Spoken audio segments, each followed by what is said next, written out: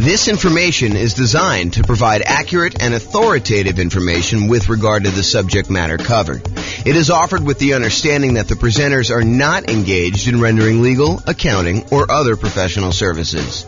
If legal advice or other expert advice is required, the services of a competent professional should be sought.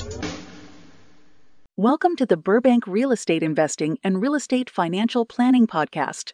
Learn all about investing in real estate in Burbank, California with a combination of real estate financial planning and modeling with numbers specific to Burbank, plus syndicated, more generalized recordings of live and pre-recorded real estate investing classes.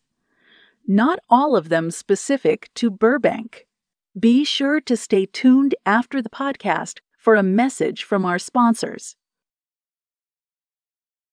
Well, good evening and welcome everyone. I am James Orr, and tonight's presentation is BRRRR Real Estate Investing Strategy. And BRRRR stands for Buy, Rehab, Rent, Refinance, and Repeat. I always got to stop and think about that. So I'm going to jump right into the presentation. So this is part of a series that we're doing where we're digging into all of the different real estate investing strategies. So far, we've done the buy and hold real estate investing strategy, where we talked about buy and hold property, short-term and vacation rentals. Then the next class, we did a whole series on the nomad strategy. Nomad strategy is buying a property, moving in as an owner-occupant, living there for a year, and then converting that property to a rental after living there for a year, sometimes a little bit more. But we do that because you can buy properties with little or nothing down, and you get a much better interest rate when you buy a property as an owner-occupant.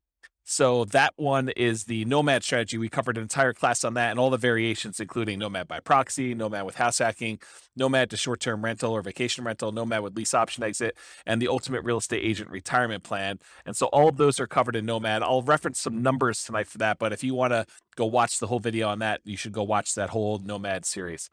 Then we did another class on the house hacking real estate investing strategy. House hacking is where when you're living in a property, you're getting income from the property you're living in. The most common example is buying a duplex or a triplex or a fourplex, where you live in one of the units and then you rent out the other sides to be able to do that, or up and down, depending on how it's structured. And so house hacking is all about different ways to make money on a property that you are currently living in. And those what I would consider to be our primary strategies on this whole series that we're doing. Those are the ones that the majority of the classes we teach are going to be on, the majority of what's going to be on the podcast. But then in order to be a completionist, I added a whole bunch of secondary strategies. Tonight is one of the examples of that. So tonight we're going to cover the BRRRR strategy: buy, rehab, rent, refinance, and repeat. That's what BRRRR stands for. And we'll talk about how BRRRR works, what all the components of that are. And then we're going to do a class on quick turning, flipping properties. We'll do a class on creative financing, all the different owner financing subject to rent to own, lease option, lease purchase, and the ultimate strategy. We'll cover all those in there. Do a class on wholesaling and wholetailing, do a class on options and option auction, and then tax liens and tax deeds. And then to kind of round out the secondary strategies, we'll do a whole class on partnerships and syndications, which will include the three different roles as a partner: deal maker, or syndicator, the money partner, and the loan partner. And so those are kind of like bonus sessions. So it's considered kind of like a bonus session where we talk about those and compare them. And then a couple of things that I'm just not going to recover in any of the classes. I'm not going to do a class on real estate investment trust. You can go ahead and talk to your stockbroker about buying real estate investment trusts.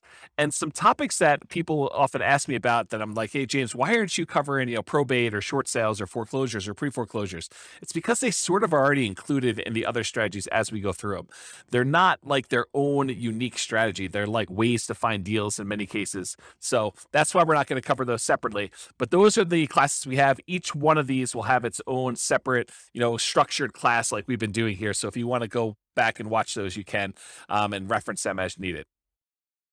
Okay, so what is BRRRR? Most people are doing the BRRRR strategy as buying a property, usually at a very significant discount, so that they can rehab the property with the ideal of being able to completely eliminate their down payment. So in an ideal world, you buy a property at such a big discount that you can go in there, do the rehab on the property, get it all fixed up, have another appraisal done, refinance the property such that you leave $0 in the deal. So you've acquired a property with absolutely nothing down, and you have 20% of equity when you acquire the property. That's like the goal, the like ideal kind of like the perfect scenario that happens. Now, in reality, it rarely happens that way where you're able to get a deal where you have completely eliminated your down payment. It's much more likely for you to leave, 1, 2, 3, 4, 5, maybe 10% of the price of the property in the deal when you do that. So when you do your refinance, you're usually going to leave a little bit of money in the deal, unless you happen to find an exceptional deal, or the market changes and you're able to find these types of deals where you're able to do that. So that's what the BRRRR strategy is about. So when you typically buy the BRRRR properties, you have to be buying for significantly below the after repaired value, which we often call ARV, after repaired value. So to be able to buy a property, you do that. Often you're needing to buy in that 70% to 75% of the after repaired value range. With major rehabs, it may even be lower. So if you buy a property that needs even more work, a lot of times you'll need to get even bigger discount than that 70 to 75%, because realize that you're going to have all of your acquisition costs going in to buy the property on the first time. You're going to have holding costs while you're doing the rehab. You have your rehab costs, and then you've got your secondary, refinance costs of getting the secondary loan on that. So there's quite a bit of expense in getting the deal done. And a lot of times the loans, in order to do the first part of the property, when you do your first acquisition, it's usually some type of hard money loan in a lot of cases, not all the time. And those tend to be a little bit more expensive loans to begin with. So in order to buy these properties, you need to be able to get very significant discounts on them. There are two flavors of BRRRR that I kind of like to think about. And just so you know where I'm coming from, BRRRR used to be my primary strategy. So a long time ago, when I first started getting involved in real estate investing, this was the strategy I went to first. And I used the strategy for a long time until I switched to other strategies, but primarily buy and hold and a little bit of nomading is primarily what I've been focused on lately. So the two flavors of BRRRR, though, cash purchase and then refinance. So a lot of times you'll go in there with all cash, you'll buy the property. Sometimes it's your own cash, sometimes it's a partner's cash, sometimes you're borrowing money against another property you own. So it's a quasi form of cash, but you're buying the property for cash, and then eventually, once you're done with all the rehab, you're refinancing the property and pulling all your cash back out. Another flavor of BRRRR is where you finance the purchase to begin with, and then you do a refinance in order to get your original loan paid off, and you leave very little money in the deal at that point.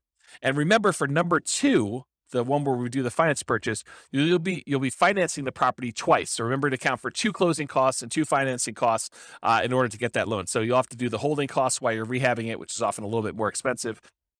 And then you'll do the financing and closing costs on that second kind of permanent loan that you're going to do for, in a lot of cases, 30-year fixed rate financing in order to have that property long-term as a rental. All right, so I'm going to use the same format we've been using for some of the previous classes where we talked about, all the different characteristics or way to kind of inspect a real estate investing strategy. And you'll notice me talking about some things, and you're like, but James, what about this really unusual example where I do this thing and I do this thing and it works out this way? Sure, there's lots of exceptions to what I'm saying. So I've tried to categorize all the different real estate investing strategies, but I'm sure I missed some, kind of like less common or less frequently used, which may be the most common thing for you, right? That's the hard thing for me, is that you may say, well, I always do it this way. And so for you, it seems super, super common. But having seen these for a long time and done a bunch myself, this is what I think is the most common. And of course, there may be exceptions to that. I think of all the different strategies, BRRRR may be one of those ones where this is especially true, where there are so many different exceptions to BRRRR. There's so many different ways to kind of break this out and slice it up and make it happen that you're bound to find a lot of different exceptions with BRRRR, more so than I think in a lot of the other strategies where I tend to cover a lot more comprehensively what's going on. And remember, this is not one of our primary strategies. This is one of our secondary strategies that we're sort of covering just to be completionist, but this isn't really our primary strategy. It's not our primary teaching mechanism for these episodes for the podcast and recordings. Okay, so another warning, just because you don't think there's a chance that X can happen doesn't mean it won't happen. This is designed to be a starting point discussion to help you make better investing decisions on your own with additional knowledge. So please do your own research. Don't rely solely on me to get all this done.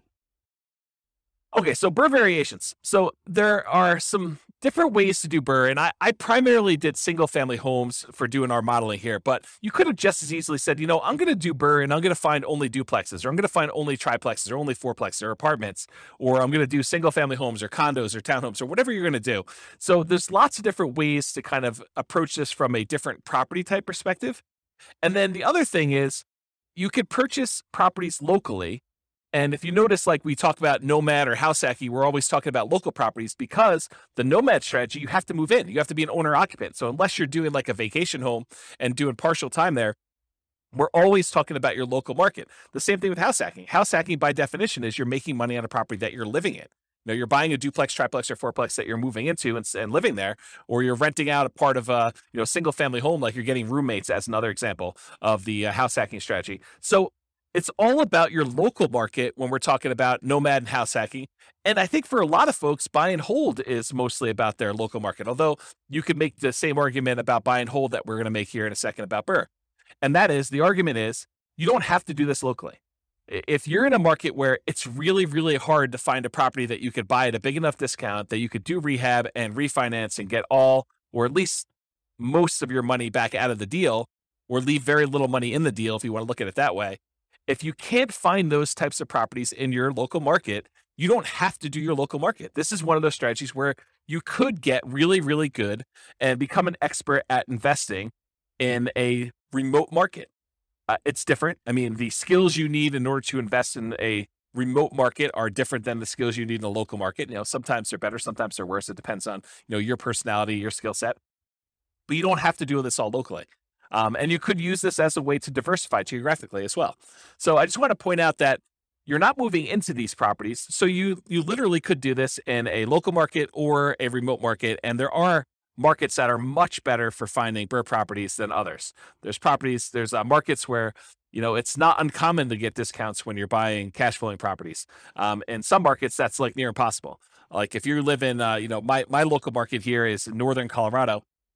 And in northern Colorado, at least with the last few years, it's been incredibly hard to find a property that you could buy without getting, bid up above asking price, let alone get a discount on it. So really, really hard to do BRRRR in northern Colorado. Can it happen? Sure. You're probably not doing it where you leave nothing in the deal, but there's exceptions to everything I say. So as I say that, there's probably someone listening to this being like, well, I just did one.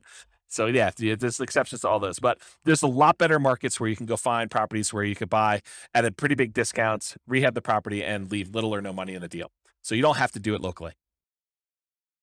So I'd like to break down one of the ways I categorize real estate investing strategies is whether you're kind of involved in a real estate investing strategy as an investor or as a real estate entrepreneur. And a real estate investor is someone who takes money, they invest it in a project with the hope of doing little work, maybe sometimes no work, and they expect to get a return on their investment. So they're looking to invest their money, and it's largely a passive thing where they're looking to earn a return. That's a real estate investor. Real estate entrepreneur is often looking to put in maybe a little bit of money, but most of the time they're looking to invest their time and to start a business where they are doing activities in order to get a dollar per hour or money for the labor that they're doing. And BRRRR is on the spectrum because it's not exactly black or white thing, right? Because even if you're doing buy and hold investing, you're putting money into the deal, but you're also having to put in some effort to acquire the property and get the property set up and get a property manager in place or do all the property management yourself. So even though there's there's a spectrum of these things where sometimes you're putting in a lot more work or a lot less work, BRRRR is one of those ones where you're putting in a lot more work. And in most cases, since you're trying to put little or no money in the deal, you're trading your labor, you're trading your time, your effort, and trying to get that. So BRRRR is really more of a real estate entrepreneur activity than a real estate investing activity. So let's talk about money required. So in an ideal world, like if all the stars aligned and everything went your way, you would have $0 left in the deal. Right? You'd actually go buy a property at a big enough discount. You might have a little bit of money out of your pocket while you're doing the acquisition. You get your kind of like a hard money loan, as an example, to acquire the property. You do all your rehab. Maybe you're able to borrow the money from your hard money lender to do the rehab. Maybe you have to put that up front. But then eventually you go and you have another appraisal done. You refinance the property. And if everything lines up perfectly, you have nothing left in the deal. You get a rebate. You get all your money back for your holding costs. You get all your money back for your acquisition costs in the first purchase. You get all your money back for your rehab. And you're able to roll in all of your refi costs, your closing costs in order to get the deal. I mean, that's like everything works out perfectly. That's exceptional, though. You're much more likely to leave 1, 2, 3, 4, 5%. I think 5% is very, very common to maybe 10% in the deal. Sometimes in an exceptional situation, maybe it's even a little bit more than 10% in a deal. You're still able to get a discount when everything's said and done, but you're able to buy a property, get a good rental property, solid rental property in ideal world, and leave little or no money in the deal. It's probably going to be in that 5 to 10% range, I'd say, for most people. But the closer you can get to zero, the better you are. So for money required, ideally it's nothing, but you're more likely talking about probably 5% or 10% of the purchase price, not purchase price, of the after repaired value in the deal. Plus, in addition to that money, any deferred down payment. So I like to call negative cash flow deferred down payment, because in most cases, if we had put 20% or 25% down on a deal, it would have positive cash flow. But since we're buying a property and we're leaving very little money in the deal, 0%, 5%, 10%, when we're acquiring these properties, a lot of times, not every single time, depends on the market and depends on the property you buy and the interest rates, but a lot of times you're going to have negative cash flow on a property. When you do all of your income and expenses, you're going to light up your rents, any other income you have, like laundry or anything like that in a property, minus vacancy, minus taxes, minus insurance, minus your mortgage payment, minus maintenance, minus your property management, like all of those expenses on a property, when you subtract those from your income, a lot of times that's going to be negative. And so what I like to refer to that as is deferred down payment, because you could have put more down and not had that negative down payment, negative cash flow. And so I like to refer to that as deferred down payment. You could choose to either put more down, or you could choose to have a little bit of negative cash flow over time to do that. And so in addition to whatever you're going to leave in the deal, a lot of times you're going to have a deferred down payment. And I would actually classify BRRRR properties as having a slightly higher chance of having deferred down payment or negative cash flow. Why? Why would I say that? Obviously, if you're trying to go buy a property and you're trying to get this big discount on the property so that you could rehab it and then put a tenant in there, rent it out, and then you're going to be able to refinance and leave little money in the deal, why would you be more likely to have negative cash flow on a deal like that than maybe buying a buy and hold property or a house hacking property or a nomad property? Well, it has to do with selection. It is true that you can find a deal where you're able to get this huge discount and it also happens to be an ideal cash flowing rental property. But if you think about it in terms of like what your chances are, you're much more likely to find either an amazing cash flowing property where you're able to buy a property where the economics, the rent to price ratio, the demand for that property, you're able to get really good rents and really strong tenants in the property, with like a more traditional buy and hold or house hack or nomad property. It's unlikely or less likely for you to be able to go find a property that you could buy at this big enough discount that you could do the rehab and be able to pull all your money out. And that also happens to be an amazing rental property. Can it happen where you got both of them? Absolutely. But I think you're more likely to either find one or the other. And I will also tell you, it seems to me that a lot of investors, they tend to focus more on can they acquire this with little or no down than they do on whether or not it's going to make a really good property for their portfolio. If you are just doing buy and hold, you're much more selective in the properties that you acquire. You're really focused in on that cash flow. So you tend to buy these properties that have really good cash flow, long-term rental or short-term rental economics. When you're doing the BRRRR strategy, a lot of times you're so caught up in this idea of being able to buy a property where you have little or no money down the deal that you're like, oh, it's secondary that this thing is not going to cash flow as well. And so that's why I'm saying it's slightly more common for you to have deferred down payment, aka negative cash flow, when you do a BRRRR deal than when you go and do traditional buy and hold, house hacking, or nomad. Now, it sure helps that you buy the property at a big discount, because getting a discount really improves your cash flow. I mean, you're only financing that one portion of the deal. Although if you're doing a traditional buy and hold and you're leaving nothing in the deal and you got 20% of equity in your property, it's the same starting position that you have when you have a BRRRR property that you're doing 20% left in the deal, then you do 20% left in the deal for a buy and hold in most cases. But there are some downsides of doing BRRRR in that a lot of times the financing you get when you do your refinance is at a little higher, slightly higher interest rate than you'd get if you did your traditional buy and hold up front. Not always. I think that there are some loan programs where you can get very, very close, or sometimes you can do just as good. But I think there are some advantages historically to buying buy and hold properties where you get 20% down, you're acquiring the property that way. Okay, let me make sure I covered all my notes here. So I talked about finding properties that you can get at a discount, and the ideal rents are less common. Buying at a discount means that it helps with cash flow. Interest rates on the refi loans can be higher. than purchase money mortgages. And with buy and hold, house hacking, nomad, you can often be more selective and find better cash flow deals because that's what you're focusing on. And of course, there are lots of exceptions to that. So really, the money required, I've covered already. The amount you leave in the deal, that's going to be a requirement of the money you have in there. Any deferred down payments, so that's that negative cash flow you've got. And then, of course, you need reserves. It would be stupid for you to go buy a property and try to do it with no reserves. So is this really a strategy you can do with $0? I don't think so. I mean, even if you could find a property that you have nothing in, so that would be $0 that you're leaving in the deal.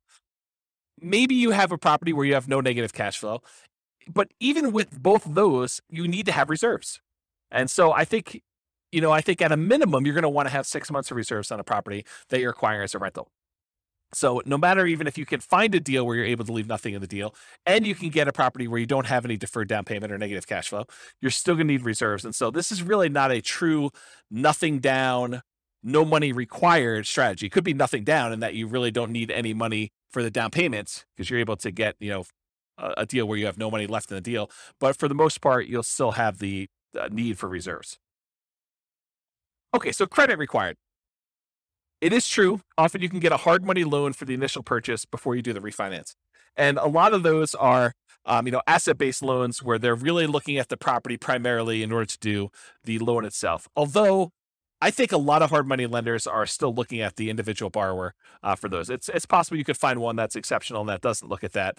But over time, I think that the majority of hard money lenders are still looking at the individual for doing the loan there. So you can get a loan where you can get the initial purchase money oftentimes with little credit required. But when you go to do that cash out refinance, most of those loans are going to be ones where you need to have a good credit score. And typical credit score needed for a lot of these conventional loans is about 640 credit score. Now, there are exceptions for more unusual loan products. These tend to be adjustable rate mortgages or at higher rates, and better credit often gets you a better interest rate in general. But I think a credit score of about 640 is going to be needed for this. Now, don't go to your lender and say, well, James on his recording said I only needed a 640, so you definitely have to give me a loan because he told me 640. No, that's not how it works. You go to the lender and they tell you what the current lending requirements are because these things can change over time. And you have to find out for them what you need to qualify. And you can go find out from them exactly what the number is. But historically, it's about 640 is what the credit score is for being able to do these. So go talk to your lender and find out. And before I did BRRRR, I would make sure I had both my financing to do the initial acquisition and I knew exactly and was pre-qualified to be able to do this cash out, or not cash out, the refinance, rate and term refinance in order to be able to pull all my money out of the deal in order to do the BRRRR thing before I bought the property. Because there's few things worse.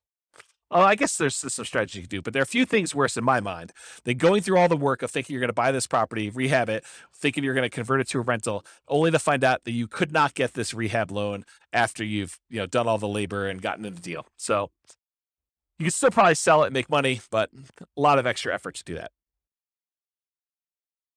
Okay, some less common situations. If you find a lender doing more creative lending, that's a possibility as well. Or if you're buying without a loan, all cash, a credit score is not required. So if you're trying to buy these properties, I guess that's technically not BRRRR because you're not doing the refi in the end. But sometimes people buy properties at a discount just to convert them to straight rentals. And sometimes people are buying those just for cash. So that's the case there. But that really wouldn't be BRRRR because BRRRR involves the refi. All right, so what are the skills required in order to do the BRRRR strategy? And if you compare this to some of the previous classes we taught on buy and hold, house hacking, nomad, those types of things, you'll notice that BRRRR has some additional requirements, some different additional skills that are required. So the primary skills required for doing BRRRR are, number one, you need to analyze deals. You need to be able to do the deal analysis for once you're done doing the rehab and you have your refinance done, will it cash flow? And also the deal analysis to say, okay, I'm going to acquire this property. Here are the costs for doing my rehab. Here are the costs for doing my holding costs. Here's the initial acquisition costs. Here's my refinance costs, and then how much will I have in the deal? And then go do your deal analysis after that. So that's a skill you need, deal analysis skill. In addition to that, you need rehab estimating skills, or you need to hire someone who has rehab estimating skills in order to help you find out how much is it going to cost you to take this property that you just bought at this big discount and do all the work required in order to make it a good long-term buy and hold property. So you need someone who can estimate what work is required and how much it will cost to do that. In addition to that, you need to be able to find discounted deals that also cash flow. And in my opinion, this should not be overlooked. This is probably one of the main things that you're being compensated for by being able to find these deals. This is, the equity you're earning by doing this is being able to find deeply discounted deals that you could do the rehab and be in the property for very little or nothing, down on after the refi, and that will also cash flow once you're out of the deal. Once you're done with your refi. So I think you need to be able to find those types of deals, and I think that's an exceptional skill to have. In addition to that, you need to be able to acquire the property, and then you need to do the refi financing. So you need to be able to do whatever acquisition financing you line up, hard money loans or private money or your own cash, and then you need to be able to do the refi financing in order to be able to do that. It's another skill. And then different than the rehab estimating, you need to be able to either do the rehab yourself or you need to be able to manage a rehab team. So you need to be the person that swings the hammer and goes in there, does all the work, brings in the subs if you have those guys doing certain things, or you need to be the person that, manages a team of other people that are doing all that work for you. And then in addition to that, once you convert the property to a long-term rental, you need all the traditional skills of property management. And again, that's either you doing the property management yourself directly or you hiring a professional property manager, and then you need the skills of being able to manage the manager. So I have a note here, skills of property management can vary depending on whether you're managing long-term rentals yourself, hiring a property manager, or doing short-term rentals. So 3 different types of management skills depending on which way you're going. And the skills of rehab can vary depending on whether you're doing it yourself, managing contractors, or managing a general contractor. So realize that the skills that you require, in my opinion, are much more involved than buy and hold, house hacking, or nomad. I think this is a much more active, much more real estate entrepreneurial activity, and it requires more skills and higher levels of skill than a lot of the other strategies would. All right, so Shane Paris, Farnham Street, I finally went and looked up his name. I had forgotten his name for the last 3 presentations and kept forgetting to look it up. But he has a blog called Farnham Street, and probably about 2 or 3 months ago now, he wrote an article that talked about this idea of stability. And the way he described it wasn't real estate specific. It was this idea of, having something that's stable where if you don't do anything to it, it'll be fine. It'll kind of just keep, operating on its own. It's not going to hurt you if you don't pay attention to it and you kind of abandon it in some ways. But a active stability kind of item is something that if you don't do something with it, it will hurt you. And so I was thinking about this in terms of real estate and real estate investing specifically. And I was thinking, real estate is actively stable in general. But I think there's even kind of like gradients of more actively stable versus less actively stable. And so a couple examples of this are, if you go and you get a fully amortizing, like a 30-year loan that pays off, the payment itself will pay down to 0 after 30 years. That's an amortizing loan. The loan actually will pay itself off over that lifespan of 30 years versus a interest only or a balloon loan that you pay on it for 5 years, 10 years, 15 years, 20 years. And at the end of that period of time, there is a lump sum that is due at the end of it. Well, an amortizing loan is more stable. It's still actively stable, so you have to be actively involved, but it's more stable than a balloon type mortgage on there. Or doing buy and hold is less actively stable than a flipping properties or lease option or the BRRRR strategy. And so BRRRR, in my opinion, is very actively stable. It is one of those things where you have to be actively managing, especially in the beginning. Once you convert it to a long-term rental, it becomes less active. But at the very beginning, you're very active in this thing. You're actively acquiring the property, you're actively rehabbing the property, you're actively putting a tenant in there, and you're actively refinancing the property to try to pull out as much money as you can. So it is a very active strategy to be doing that you just need to pay attention to. All right, let's talk about scalability. So the biggest challenge, in my opinion, with the BRRRR strategy, and it's probably other challenges too, like being able to qualify for loans, but the biggest challenge, in my opinion, is probably finding deals. It's often limited by deal flow. And I suspect there are markets where you could find a lot more BRRRR properties than other ones. But in general, I think the challenge with BRRRR is being in a market or finding deal flow where you could buy at a big enough discount to be able to leave nothing, ideally, or very, very little in the deal, and then convert that to a property that you would like to have in your portfolio as a rental. And I think that's the part that a lot of folks overlook.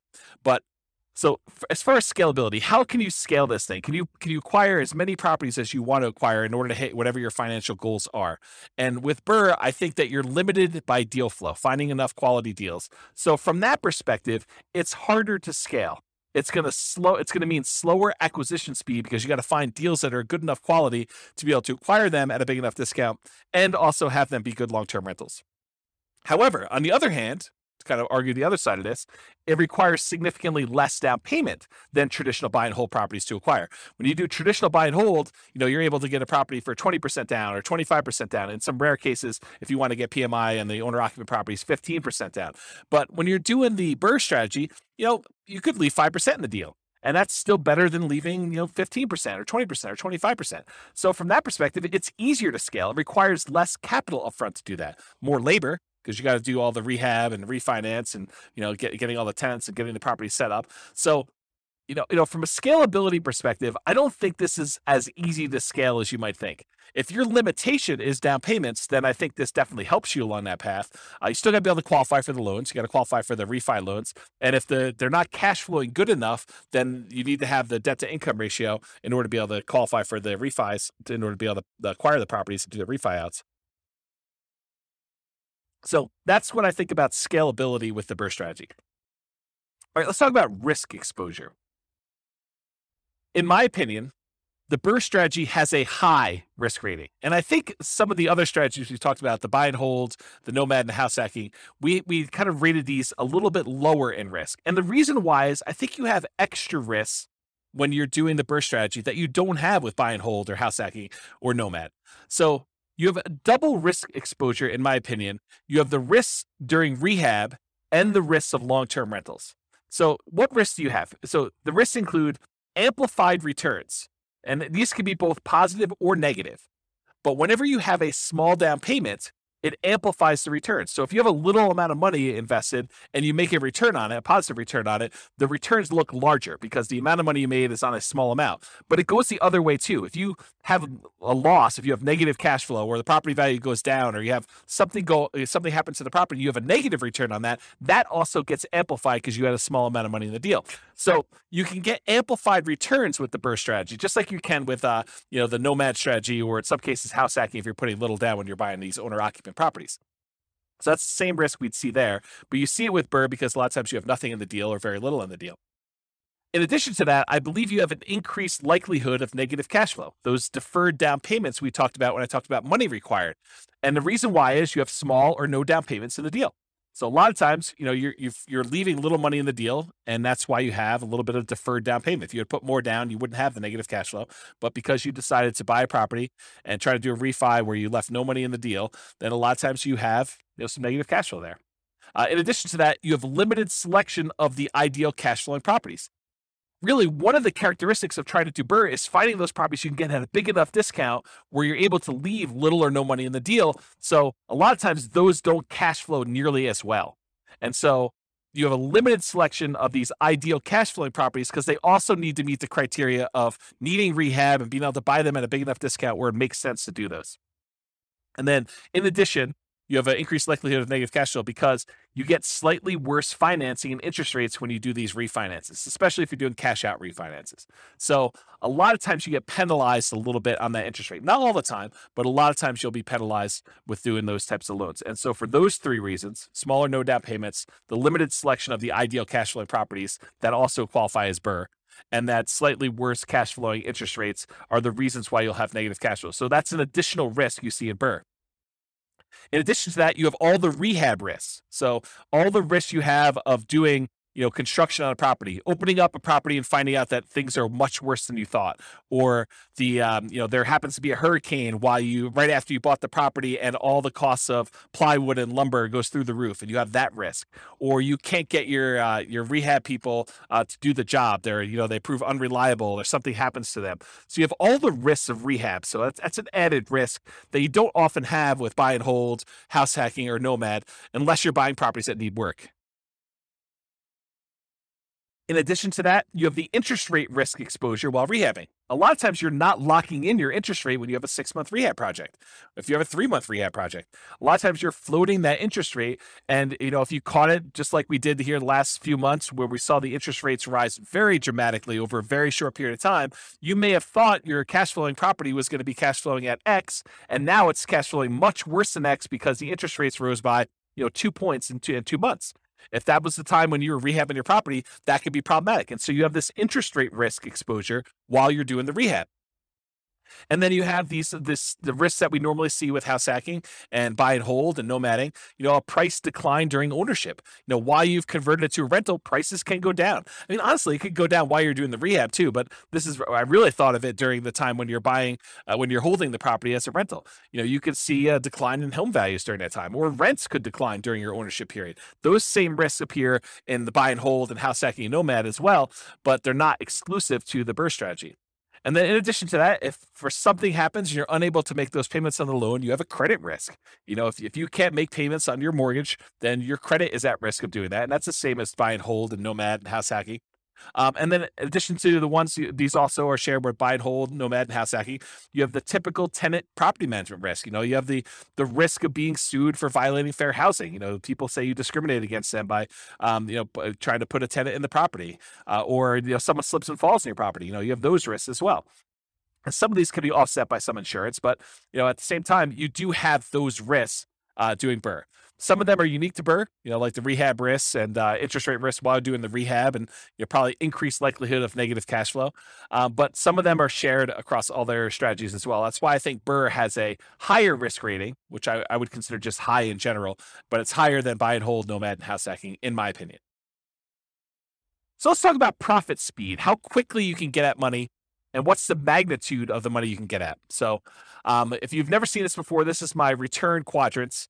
And it basically shows the 4 different primary areas of return that you get from rental properties, plus the return you get from reserves, and then we sum them up. So the ones on the right-hand side are more like cash now. That's cash flow and tax benefits, depreciation, cash flow from depreciation. And then on the left-hand side is more like cash later, appreciation and debt pay down. So those tend to be, right side is more immediate money. The left side is more like wealth building sort of thing. And then the ones on top, appreciation and cash flow, those are more speculative. They're relying on the market to perform well. You're relying on rents to continue to go up and stay where they are, or property values to continue to go up as you want to see appreciation there. And if the market goes down, we see a drop in prices, you'll have some negative appreciation there. Or if rents don't hold up, if we see a decline in rents or a kind of pullback in rents, you might see your cash flow dip or go negative if it's really close.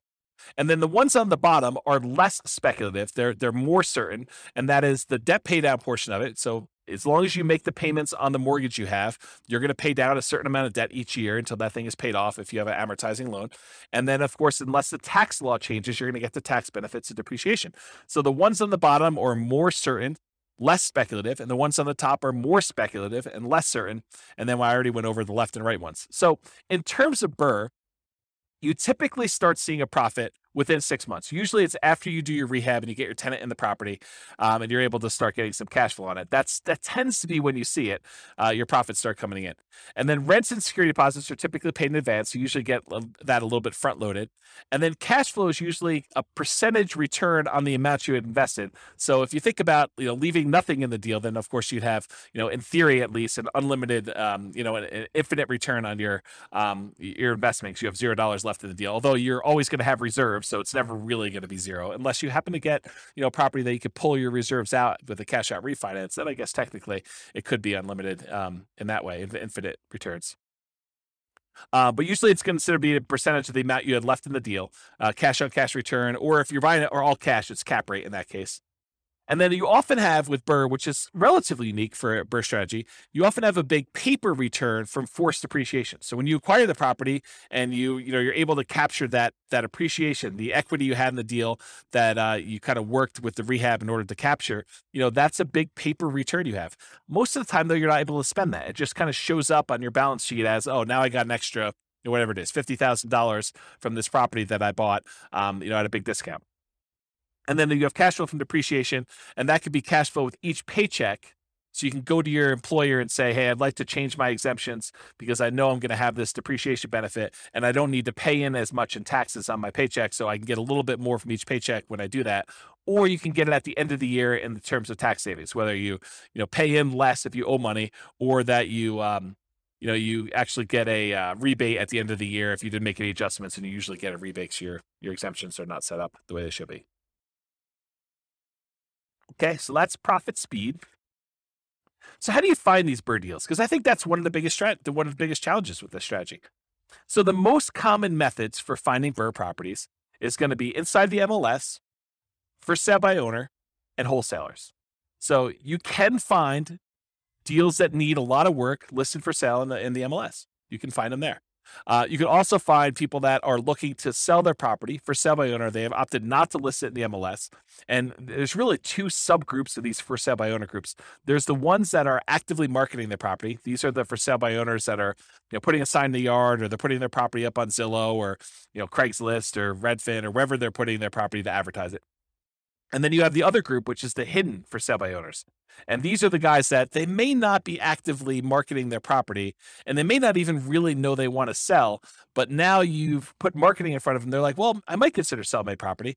Or you network with somebody, you're at your church, or you're at a club or something like that, and you're talking to people about your business of trying to find properties that need rehab. And someone says, well, I have a property that needs a lot of work. We had tenants in it, and the tenants trashed the place, and now I'd like to acquire that property. Now I'd like to sell that property rather. And you're like, well, I'd be interested in buying it. And so they could be hidden in that way, that you have to find either through marketing, putting out, ads or postcards, or, pay-per-click, or any of those strategies. We'll cover those in another class, but all the different strategies for marketing in order to find sellers for sale by owners, or you could do through networking, being out and about and talking to people about what you do.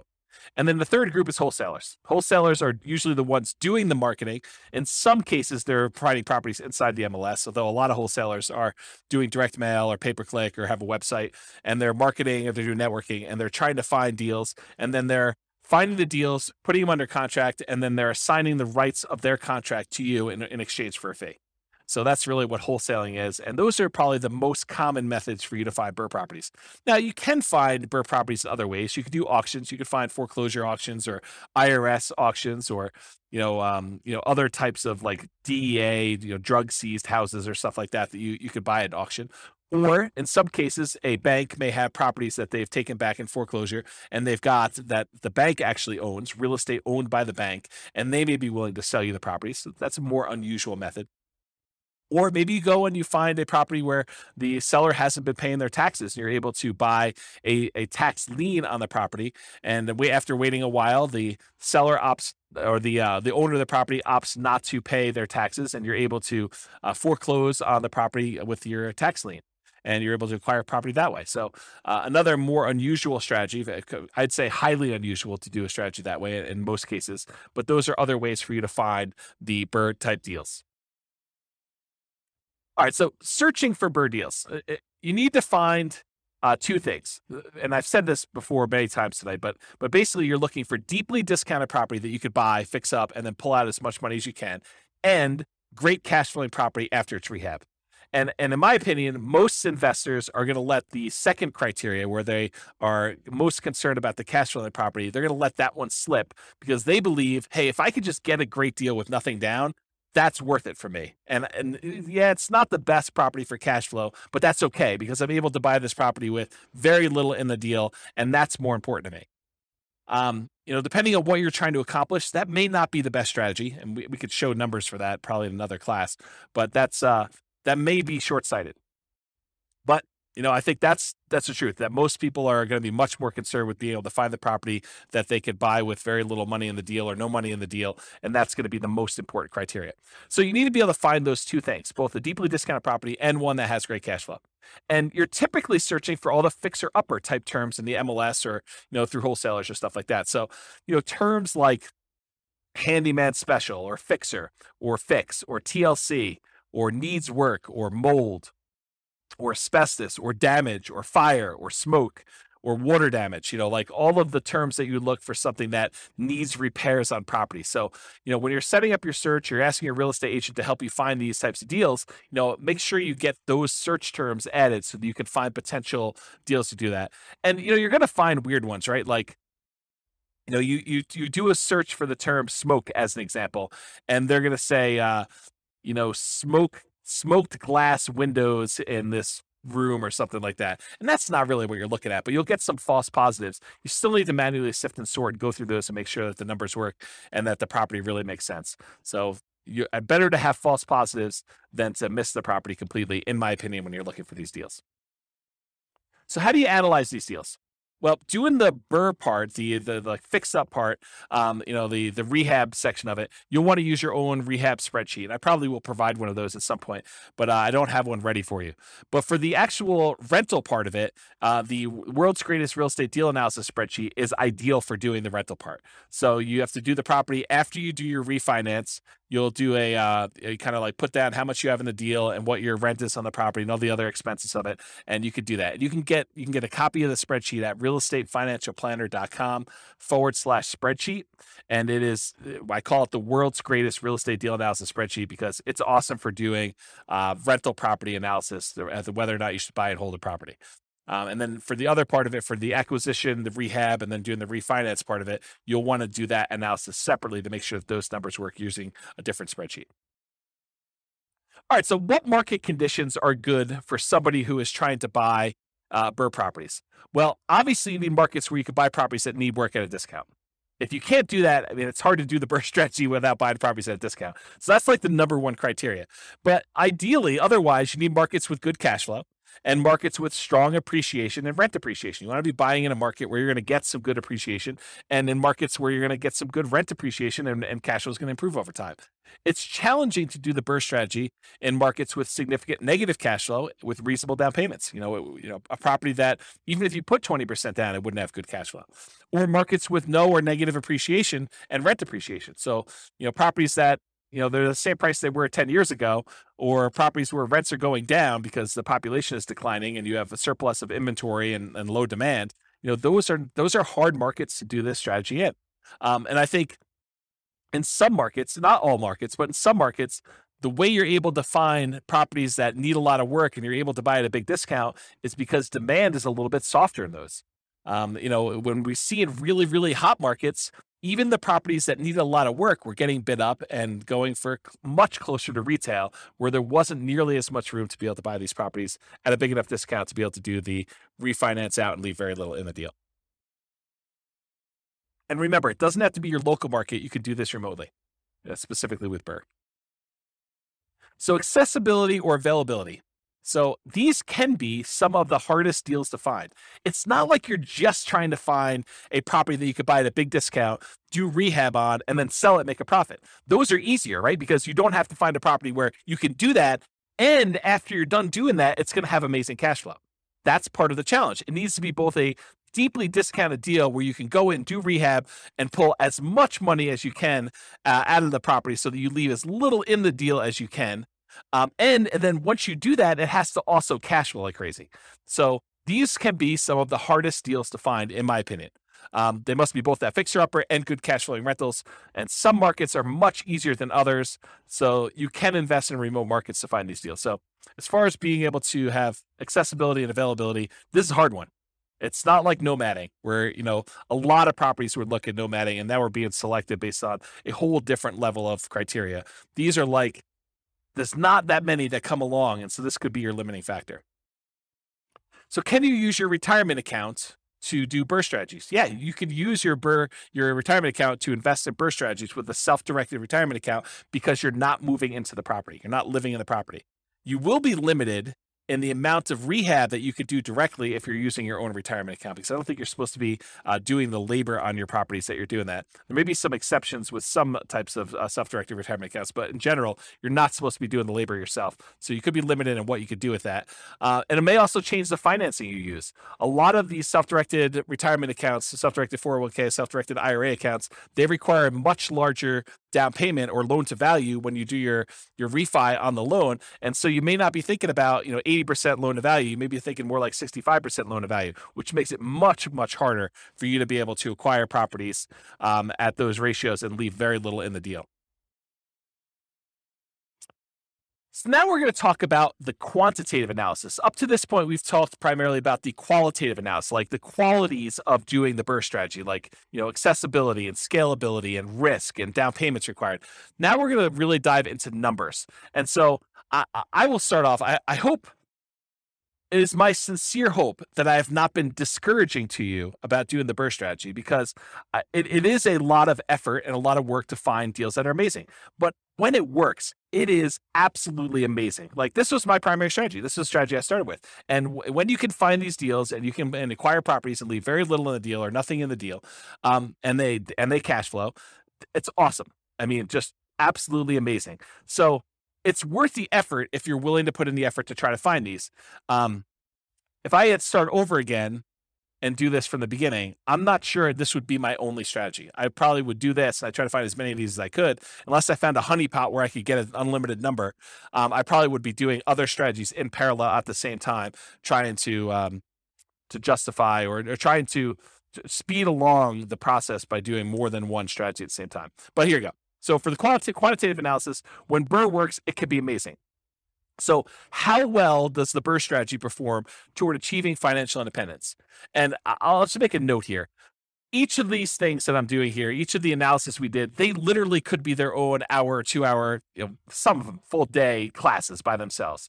I could dig in deep and I could explain to you how things are working and look at all the different metrics and how risky they are and how risk compares doing one strategy to another. And is it better to do more down payment? Is it better to keep higher reserves? What's the impact of doing reserves? What's the impact of doing property management? So there's all sorts of variations and subtlety and kind of nuance that we could do, where I could do an entire hour, 2 hour, full day class on each one of these. So I'm going to do like a big picture overview where we talk about how long it takes to achieve financial independence for a fictitious couple with very specific assumptions. Okay.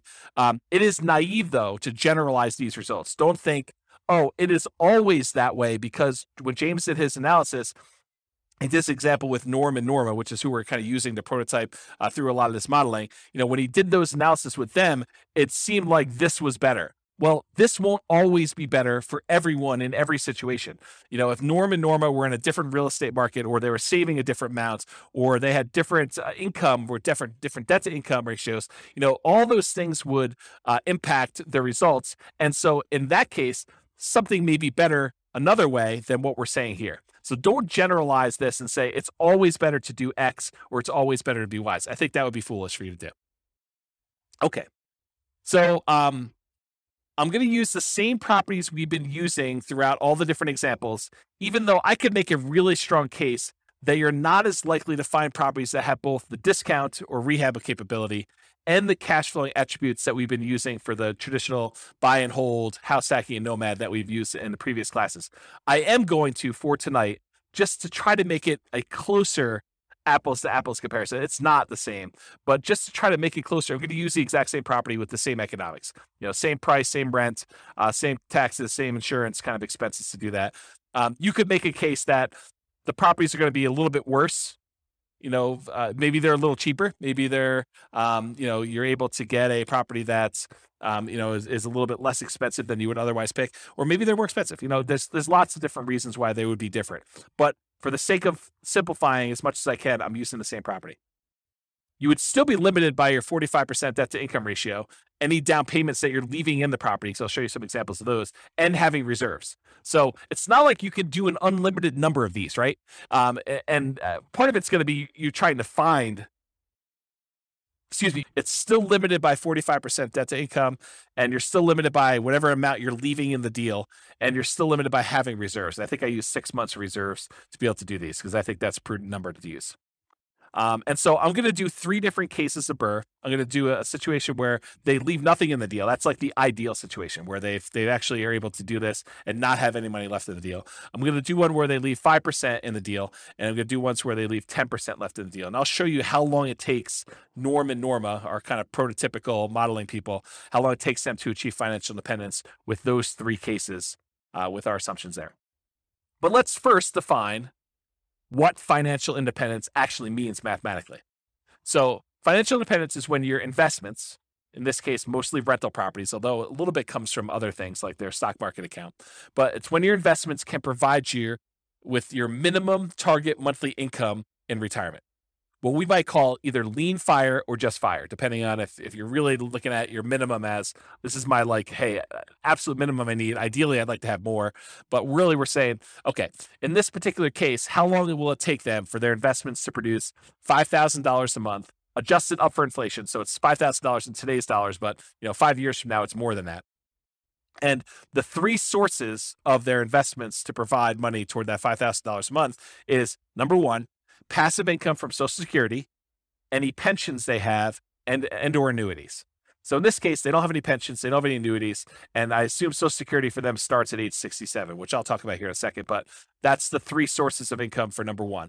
Number two, net cash flow from rentals. So this is primarily what they're going to be relying on. They're looking to have the cash flow after all their expenses on their properties. So all the rents and any extra income they've got coming from property like laundry money or something like that, minus principal, interest, taxes, insurance, maintenance, vacancy, property management, if they had any. In this case, they're managing the properties themselves.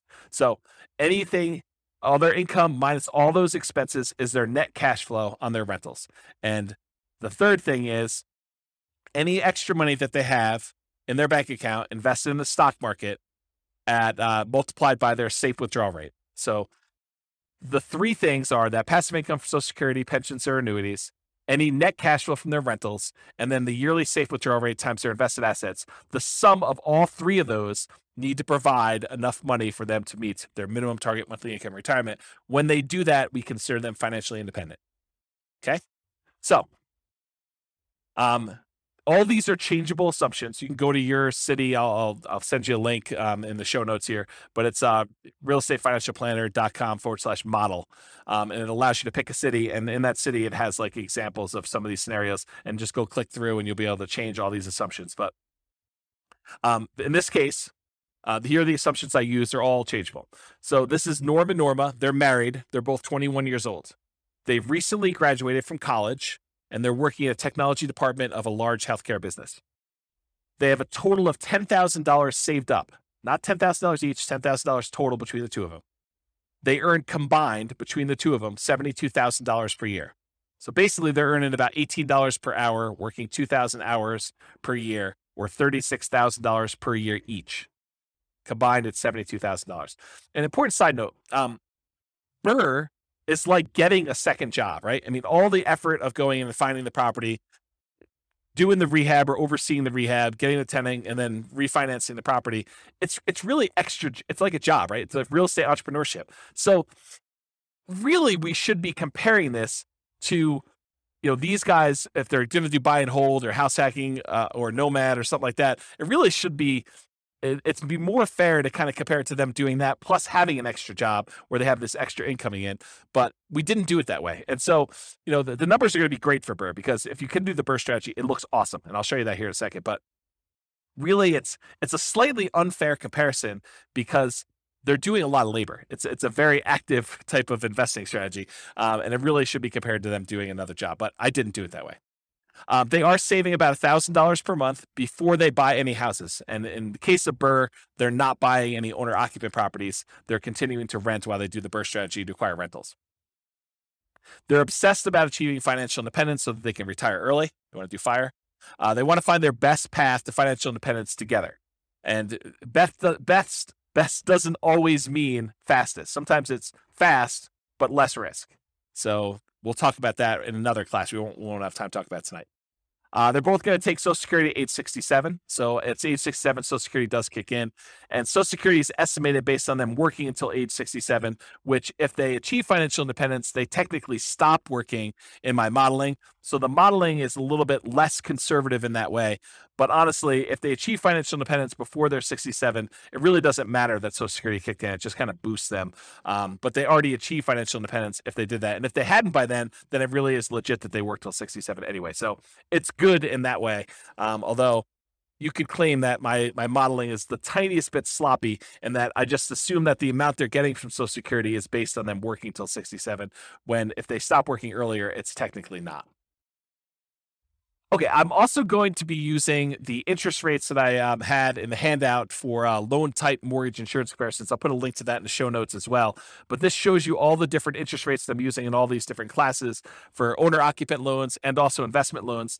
And I did not penalize BRRRR for doing these refi loans, even though I think sometimes you will see a small premium for doing these refis out. And so I'm going to use the 6.625 number for doing the BRRRR strategy. All right, some more changeable assumptions. So I modeled this for 60 years, 720 months. We assume their tax rate, their effective income tax rate for calculating the cash flow from depreciation is 17.85%. We assume it's a 3% inflation rate. That's the long-term average. The Fed's target rate is 2%. I happen to be recording this in a time of really high inflation, and so the numbers seem really, really low. But over a very long period of time, that's a good number to use, 3%. We're using that 6.625% mortgage interest rate. It's 20% equity rate and term refi. So we're using the number as if they're doing a rate and term refi with 20% equity. I'm using a best case with no penalty to the rate. For their safe withdrawal rate, we assume that they have a 4% yearly safe withdrawal rate. If you want to go read up on the Trinity study or 4% safe withdrawal rate, you can go read about that online. And then we assume that they need $5,000 in target monthly income retirement in today's dollars to do that. Ideally, their ideal number is $10,000 a month, although we're not using that in tonight's presentation at all. Okay. All right, so let's talk a little bit about the property. So the property assumptions, and these are all changeable as well. It's a $375,000 property, and it goes up at a rate of 3% per year. So the property values are going up at the same rate as inflation. They're going to do either leaving nothing in the deal, having 20% equity, leaving 5% in the deal, having about 15% equity, leaving 10% in the deal, and then they're going to do that rate and term refinance. So those are the three options we're going to run, whether they are able to leave nothing in there, leave 5% in there, or leave 10% in there. The closing and the refinance costs are already included. I'm not adding any extra ones. So we're assuming that in order to do this, those numbers are already included in their rate and term refi. So that's another reason why you could say these numbers are 5%, 10%, because I've assumed that those include all the acquisition costs in the first one, all of the acquisition costs or the refinance costs, rather, on the second one, on second loan. Assuming no seller concessions, so they're buying at a big discount. They're not able to get the seller to contribute toward their closing costs. The interest rate, again, 6.625 for that 20% down. There's no PMI. They're doing a 30-year, 360-month mortgage. Rent on the property is $2,600 per month, and it increases at a rate of 3% per year. This is the same we used for selecting an optimal buy and hold property or house hacking or nomading. So I think in a lot of cases, the BRRRR strategy would be slightly handicapped. It would be slightly worse price to cash flow economics, as you would when you had a wide selection. You could pick anything you want, just concerned about maximizing cash flow. 3% of the monthly income is assumed vacancy rate, which some people would argue, hey, that's really low. Well, I'm assuming that they're starting 60 to 90 days early before the property is vacant to be able to get a tenant. So I'm assuming that they're really optimizing property management. If in your market you want to change that number because yours is a little higher, go ahead and do that. But really, when you think about it, the rent you get on a property helps determine what the vacancy rate is, right? If you drop rent, vacancy should go down. If you're trying to push rent, then vacancy should go up. It's kind of like a flexible number there that you have somewhat control over. 10% of the monthly income is assumed maintenance rate. So we're using 10% of that $2,600 a month to set aside each month for maintenance on the property. We're using 0.75% of the value of the property each year for property taxes. So at $375,000, that's about $2,800 per year in property taxes on the property. And that, as the property value goes up, the taxes on it go up as well. And then 0.4% of the value of the property each year is the assumed property insurance rate. And so that also goes up as the property value increases each year. And then this is a residential property, and 15% of the purchase price is considered the value of the land when doing our depreciation recapture, our depreciation calculation for cash flow from depreciation for the tax benefits. Okay? All right, so let's look at numbers. So first thing to start off, I'm going to give you some of the numbers from the previous classes we taught. Go dig into those if you want more details, but I'm going to run through those quickly because it helps to compare how long it takes you to achieve financial independence using these other strategies to the BRRRR strategy to decide which one's going to be the best, okay? So for in the buy and hold class, we talked about what if Norm and Norma don't buy any rental properties at all? They basically take all of their money and they invest 100% in the stock market. They don't even buy a property to live in. They continue renting, and so they're investing $1,000 a month in the stock market. They can retire after 40.17 years, or about month 482. So if they invest for 40 years, they'd be, at 61 years old at the time, and they'd be able to be financially independent by investing in the stock market. We assume the stock market's earning about 8% per year. Okay. In our advanced podcast episodes, we do variable rates of return. So when we do the advanced analysis, we actually make the home price appreciation random. We make the rent appreciation rate random. We make the mortgage interest rates random over time. We make the inflation rate random, and we make the stock market rate of return random. And so all of those, and then we run Monte Carlo analysis to show you like how having, property values not always go up by 3%. Sometimes they go down, sometimes they go up, sometimes they go up by a lot, sometimes they go down by a lot. And same thing with rents, and mortgage interest rates can rise over time or drop over time, and inflation, all that stuff, and how that really impacts the strategy. So that's more the advanced podcast. We're not going to cover that tonight. Okay, so if they just invest in stocks, though, it takes about 40 years. They'd be about 61 years old by the time they reach financial independence. This is from the buy and hold class. These are all the different scenarios we ran through for buy and hold. We did everything from them buying just an owner-occupant property to live in and otherwise investing in stocks. That takes about 33 years, or about 7 years faster than not buying the owner-occupant property and just investing in stocks. We did a whole bunch of stuff on buying, 10 rental properties. I think we did 20% down, 25% down, and 15% down. And those take about 30 years, 28 years, 30 years, somewhere in that ballpark, in order for them to be financially independent. We talked about buying a property to live in and then buying 10, 15% down payment rentals, or 20% down payment rentals, or 25% down payment rentals. And those all took about 33 years, give or take, in order to achieve financial independence. And then we talked about buying properties and converting them to short-term rentals where you get more income on the property. And short-term rentals was a really good strategy for them. They were able to be financially independent in about 25 years, or about 24 years, or about 25 years, depending on how much they put down, 20%, 15%, or 25%. And then we did buying an owner-occupant property to live in and also buying short-term rentals. And that's take a little bit longer. So it's better for them to keep renting and just do the short-term rentals if they're really trying to optimize for financial independence. Okay, so those are all the different numbers for the buy and hold. These are the numbers summarized for the Nomad class. So go look at the Nomad class for watching this. But if they buy 10 Nomad properties, so basically they buy a property with 5% down, they move in, they live there for a year, or however long it takes them to save up their next 5% and be able to qualify for the loan. Then they buy their next property with 5% down. They convert the last one to a rental, and they live in the next one for a year, or however long it takes them to save up their down payment and be able to qualify for the loan from debt to income. And so they move in, they live there for a year, or however long it takes. Then they buy their next property, and they convert the last one to a rental. They do that until they have 10 properties. Okay. And if they do that, it takes them 27 years to be able to be financially independent. Okay.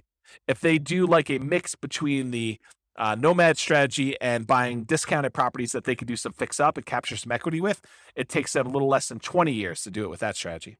If they buy 10 properties and instead of them moving in, they have someone else move in on their behalf, like, their kids who go to college, they buy properties for them each year and they have them move each year, or they do it with their parents who want to live near them and be their grandkids or something like that. But if they do what we call Nomad by proxy, where we have someone else move in on their behalf, it takes them about a little less than 18 years to achieve financial independence doing that. If they do the Nomad strategy where they're nomading each year, but once they convert it to a rental, they convert it to a short-term rental, not doing just traditional long-term rentals, it takes them about 13 years or so in order to be able to be financially independent if they do that. If they do Nomad, but they also get a roommate, they house hack, that takes them about 22 years to do it with one roommate, takes them about 20 years with two roommates, takes them about 18 years with three roommates, or it takes them about 17 years with four roommates. Okay. And then if they're short on down payment, they can use a strategy called Nomad with lease option in order to have a tenant buyer come in after they move out of the property and try to buy the property from them after they've leased it for a year or two or three. And they're able to use the non-refundable option fee in order to put the down payment to provide that from them. That takes about 32 years or so for them to be financially independent using that strategy. Or if you have a real estate license and you're able to buy a property to move into for yourself and you get a rebate back because you have earned a commission when you buy your own properties, then you could do that. And that takes about 26 years for you to be financially independent if you happen to have a real estate license and you're doing that strategy. That's the ultimate real estate agent retirement plan. It's combining Nomad with you having a real estate license. Okay. So if you want more information on that, go watch the Nomad class, but I'm going to use those numbers here at the end. So I wanted to run through what they were. And then here's the house hacking numbers. We really have 1, 2, 3, 4, 5 different groups for house hacking. And basically, if I remember correctly, how did I do this? I did, if they're doing Nomad with house hacking, there's certain numbers there. And then if we did, and there's different roommates. So we have house hacking with 1 roommate, 2 roommates, 3 roommates, 4 roommates. And that's buying 1 property and doing it. It takes them 394 months, 373 months, 334 months, or 304 months to do that, depending on how many roommates they have. The lowest one is the one where they have 4 roommates. Or if they buy 1 property and they house hack, but then they buy additional rental properties, 10, 15% down rentals or 10, 20% down rentals, it's shorter for them to do that, 357 months to be able to acquire properties that way. Or if they have different roommates and they're buying the rental properties there, really the fastest one is going to be 273 months. And that is them, it's tied for them either having 3 roommates or 4 roommates and putting 25% down. So I'll just try to summarize those. If you really want to dig into that, go watch that class and go in the show notes and look at the handouts. You can see a lot more details, but there's a whole bunch of different data up here for different numbers and different situations. This is why it could literally be a whole day to do like one of these, because I could go into detail and really dig into what's happening and why. Okay, so let's do the second to last slide here. And this one shows a combination of all of the different time to achieve financial independence from all the different classes that we've done so far. So on the left-hand side here, if you're looking at the handouts or you happen to be watching the video, on the left-hand side are all the buy and hold strategies. Those are kind of highlighted in this green area. Then there's another section of a variety of Nomad strategies. Then there's a section highlighted in orange that show you all the Nomad with house hacking strategies. Then there's a couple extra Nomad type strategies. And then there's a red box, which is the BRRRR strategy, which I'm going to get to here in a second. And then all here on the right-hand side are the rest of the house hacking varieties that we covered in the house hacking class. So jumping right into the number for BRRRR, if you do the BRRRR strategy and you do the one where you leave nothing in the deal, then it takes you 11.7 years, about 141 months to achieve your minimum target monthly income in retirement. So achieving financial independence that way. And by you, I mean Norm and Norma with their very specific set of assumptions. If they leave 5% in the deal, they do a BRRRR strategy, they do the buy, they do all the rehab, they rent it out, they do a refinance, and they leave 5% in the deal, it takes them about 16.92 years, 203 months. It's hidden behind the thing on the slide deck, so it's hard for me to read. But it's 203 months is how long it takes to do that. If they do and they leave 10% in the deal, then it takes them 21.75 years, or about 261 months, in order to be able to achieve financial independence. So it's much easier if you could see this visually. So if you're watching the video, pause the screen and kind of compare the strategy that you're considering to some other strategies that you're like also considering, or that you're like, I'm curious about this one. But if you look at it, BRRRR tends to be one of the better strategies, by far. I mean, and when BRRRR works, BRRRR is amazing. So if you look at this, BRRRR kind of crushes a lot of these, especially if you can do ones where you leave nothing in the deal. The next closest one is probably doing Nomad, where you convert them to short-term rentals. So the number one, the best one to do is BRRRR with nothing in the deal. The next best one, though, is doing Nomad and then converting them to short-term rentals. And the other Nomads, they tend to do really, really well. Like all the Nomads with house hacking, Nomad by proxy, Nomad fixer upper, which is kind of like a slight variation of BRRRR. It's not exactly BRRRR, but you're fixing up properties, trying to get them at a discount. So if you look at those, though, BRRRR and Nomad are both really, really good. House hacking is probably the next best one. depending on which one you do. And then, of course, traditional buy and hold is still amazing. It's a lot better than doing stocks, but it is not as good as a lot of the nomad ones, a lot of the house hacking ones. And so of the ones we've covered so far, and we've got a bunch of other classes to cover, including, fixer uppers and quick turning properties and other strategies like that, which we'll cover in future classes. But if you look at those, BRRRR does really, really well. So I would encourage you to take some time and look at the video or look at the handouts from the show notes and kind of compare these to yourself. Also, just as a side note, we are going through and doing like each individual case and diving deep into that particular strategy. So, for example, we'll dive deep into Norma buying 20% down payment rentals, or Norma buying 25% down payment rentals. And then we're going to do each one of those as its own separate podcast episode for the Real Estate Financial Planner podcast. So go check out those if you really want to do a deep dive into the specifics of those, where we look at more than just this minimum target monthly income in retirement. Okay. All right. So let's finish up here. So in conclusion, when I do my modeling, the assumptions I use matter a lot, right? Like if we use a slightly different property, if we didn't use $375,000 as an example, if we use $200,000 properties, the numbers could be very different. If we use a different price to rent ratio, they could be very different. If they were saving at a different rate, it would be very different. If they had a different income, their debt to income ratios would be very different, and it could impact their ability to qualify for loans and slow that down or speed it up. So the assumptions I use for modeling matter a lot. It's not okay. It's not encouraged. It's not desired for you to go and take the modeling I did and extrapolate that out and say, it is always best to do a nothing down BRRRR deal, or nomad with short-term rentals, nomad to short-term rentals. Like, there could be situations where those are not the fastest strategies. Okay.